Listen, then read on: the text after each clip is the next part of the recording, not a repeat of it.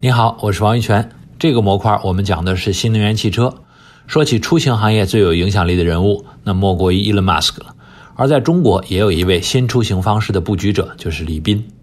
关注新能源汽车的朋友可能还记得2016年10月，蔚来发布的第一辆电动超跑 EP9 在德国纽博格林北环赛道进行的测试中，创造了7分05秒的最快电动汽车圈速，比之前的记录提升了近17秒。但那时呢，距离蔚来创立还其实只有不到2年的时间。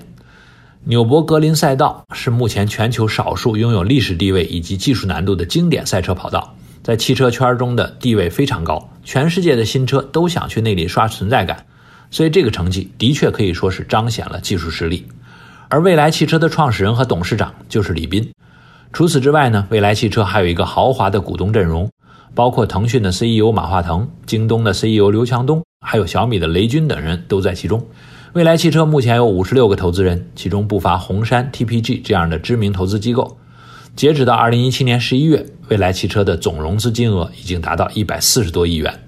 那么拉了一些大佬和知名机构出资，迅速做了个跑车，就能成为新出行方式的布局者了吗？当然不是。其实李斌在过去的10几年里一直在日常出行领域创业，在这个过程中，李斌也一直在对人们的出行方式进行思考和布局。也许你不知道，他曾经投资超过30家互联网汽车服务公司或者产品，囊括了汽车媒体、汽车电商、整车制造、汽车维修、移动出行服务等等业务，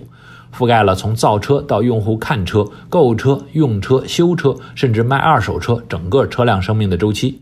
他不仅在汽车行业打通了供求双方的数据，降低了信息不对称，还在共享经济大潮来临之后积极投资了摩拜以及共享打车软件。在电动汽车的发展趋势明确后，他很快就直接投身到了这次的新造车运动。虽然李斌的蔚来上来就是造超跑，但实际上呢，蔚来汽车的主要客户是需要进行日常出行的普通用户，所以他们主推的是2017年发布的家庭用车 ES8。按照李斌自己的说法，他们要造的除了是新能源汽车，还是一辆给用户舒适出行体验的车。那么李斌是怎么一步步走来的呢？造车毕竟和做互联网不一样，属于重资产行业，他又是怎么整合资源往前走的呢？蔚来推出的家用车到底提供了什么体验呢？下面我们就来仔细讲讲。很多年前，李斌在北京大学学习社会学的时候，就对计算机产生了兴趣，并确定了自己的人生方向是创业，所以他辅修了法律和计算机。后来呢，他就开始了互联网创业，先是在美国租几台服务器，然后帮国内用户注册域名、租空间。早在1997年，李斌就对美国的电子商务就有所了解了。例如微软旗下有一个汽车交易网站叫 CarPoint， 用户在 CarPoint 上面可以看到各种的新旧汽车，比较价格和性能，然后下单购买汽车。CarPoint 则通过收取汽车经销商的会员费和广告费来挣钱。当时李斌就觉得汽车在中国也一定会越来越普及，汽车网站会很有前景。到了2000年，他决定了要创办一个汽车网站。不久呢，他就拿到了1000万人民币的投资，投资方是一家国有汽车经销商。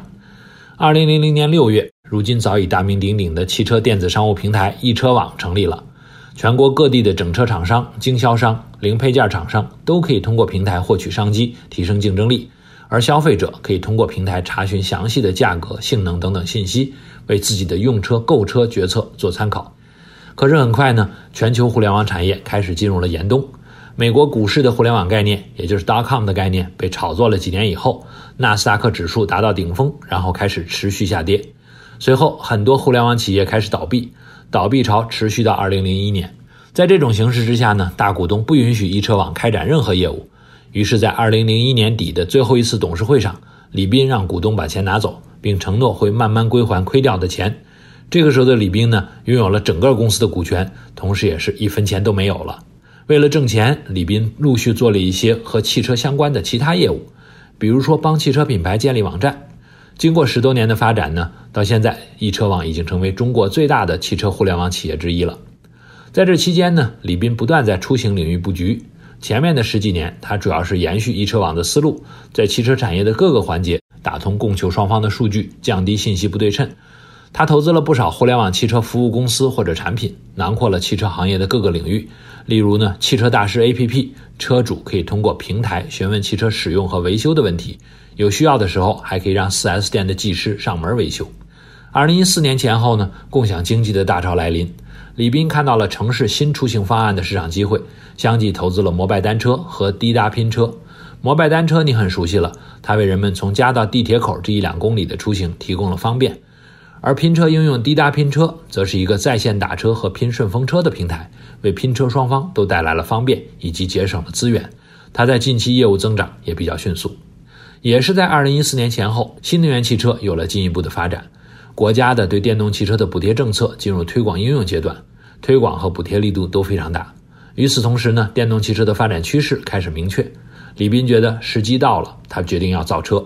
但是从头造一辆车的难度还是非常大的。根据李斌自己估计，至少需要200亿人民币，这是一个巨大的资金门槛。于是呢，李斌凭借自己积累的人脉以及国内新能源汽车的大好形势，拉来了不少大佬和知名投资机构，汇集了不少资金。2014年11月，李斌正式创立蔚来。前期的资金问题是解决了，不过呢，大部分的大佬都是来自互联网行业，并不具有汽车产业的生产经验和能力。他们如何造车呢？他们为什么会认为自己可以和积累多年的传统车企去竞争呢？对于第一个问题，李斌的策略是自己掌握软件开发和电动汽车的核心3电技术以及软硬件整合。所谓3电就是电池、电机和电控技术，而其他不涉及动力和软件系统的部分全都交给供应商。比如转向系统与宝马7系相同，传感器、自动驾驶算法等等技术选择与不同的公司合作，整车制造则由江淮汽车来代工。但是呢，将软件和车结合起来的控制单元则由蔚来自己来研发。他们在全球汇集了2500多位技术研发人才，很多都拥有宝马、特斯拉、福特等等汽车集团的技术或者管理背景，并在5个国家设立了研发中心。而至于互联网企业造车的优势在哪里，我们首先要明白，所谓电动汽车，它可不仅仅是一辆带电池的车。新能源汽车的发展是由数字驱动的，注重人车交互体验。根据李斌的观察，无论是网约车还是共享单车，甚至是智能电动汽车，他们提供的都是一种高效率的出行方式，也就是说要更快地达到目的地。但是能不能换一种思路，就是在汽车的拥有体验上进行变革呢？这个道理就像马云说的那样，未来的制造业本质上是一个服务业，它不是一个纯制造业。而互联网公司呢，就具有服务客户的经验以及挖掘客户体验需求的先天优势。相对于传统车企，他们对市场的敏感性更强。2017年12月，蔚来发布了家庭用车 ES8， 推出了不少增强用户体验的功能。ES8 在公布价格之前，就有了超过1万名用户完成了预定。1万名虽然不多，但也证明得到了用户的认可，毕竟车都还没量产出来。对于蔚来的这款 ES8， 我个人也很看好，因为它确实有不少体验，不仅比特斯拉好，而且也比大部分传统车企考虑得更深。首先呢 ，ES8 是一辆7座的中大型 SUV， 是要迎接中国未来2胎家庭增加的趋势。除此以外呢，它还有很多贴心设计。第一个，互联网出身，肯定是少不了人工智能语音交互系统的。ES8 配置的 Naomi 系统就像是放在车头的一个智能小宠物，它有表情，能说话，能转头，并且能通过学习变得越来越懂你。比如你对着它说 Naomi 把车窗打开， Naomi 就转个头来说好，并且把车窗打开。我们在讲机器人的时候就重点说过， Sophia 厉害不是厉害在非常智能，而是她的面部表情能给人真实的交互感。对着一个能互动的机器人说话，跟对着空气说话是很不一样的。当然呢 Naomi 现在还需要不断学习和迭代，才会变得更聪明一些。比如你说天太热了， Naomi 还不一定知道要帮你调节空调或者打开窗户。第二个让我觉得很亮眼的设计是女王副驾，也就是让副驾的女士有像坐飞机头等舱一样的体验，可以把脚搭在脚托上，累了可以将椅背后仰到160度。此外还有亲子模式，妈妈可以将副驾的座椅后退，方便照顾在后排的宝宝。其实给车加腿托脚托并不是什么创新，奥迪 A8 的右后座就有这样的功能，但是以前的设计都是给老板做的，而这款车是家庭用车，所以这个功能就很讨喜。这也体现了互联网企业对于用户体验的把握。反观传统车企呢，有太多的设计就是从设计师角度出发，完全没有考虑用户用不用。通过蔚来我们都能感受到，有互联网背景的造车企业对汽车的理解已经不是简单的物理存在，也不仅是提高出行的效率，而是注重出行过程中的体验了。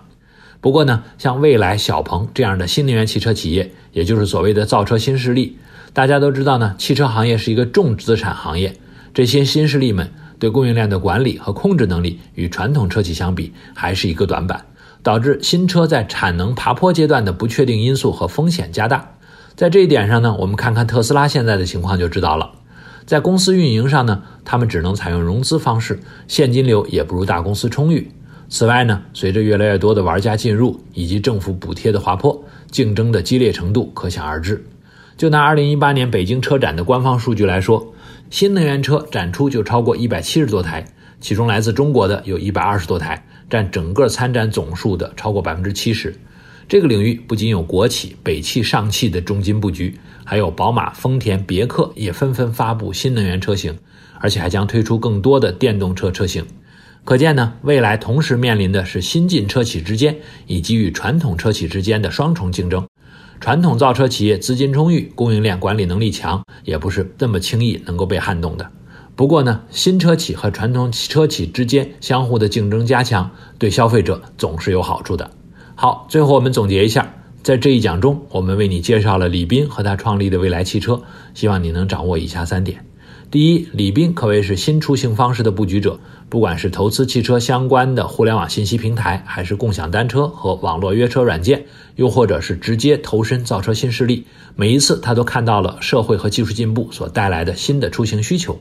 经过10几年的深耕，他认为汽车能为人们提供的不仅是高效的出行工具，还应该是愉悦的用户体验。这个理念也体现在了蔚来汽车上。所以我们一直讲呢，最好的创业者一定是非常熟悉自己的产业，是产业专家，同时也能够吸收和消化最新的市场经营理念。李斌就是个很好的例子。第二呢，蔚来使用的就是我们一直讲的积木式创新的策略，将软件硬件整合以及一些关键技术掌握在自己手里，而整车制造和其他成熟技术则选择和供应商合作，这也是互联网造车的一大特点。第三，近年来呢，造车新势力开始崛起。相比于传统车企，他们面临着资金不足以及供应链不完善等等挑战，导致新车在产能爬坡阶段的不确定因素和风险很大。同时呢，传统车企也在纷纷发布新能源车型。随着越来越多的玩家进入以及政府补贴的下降，他们将面临非常激烈的竞争。但是呢，一方面这对消费者来说是个好事，另一方面未来的巨头一定会从中诞生。那这一讲我留给你的思考题是，你认为对于新进电动车企来说，最大的挑战在哪里？谁会成为未来的赢家呢？欢迎在留言区分享你的观点。我是王玉泉，你的全球科技前哨侦察兵，咱们下一讲见。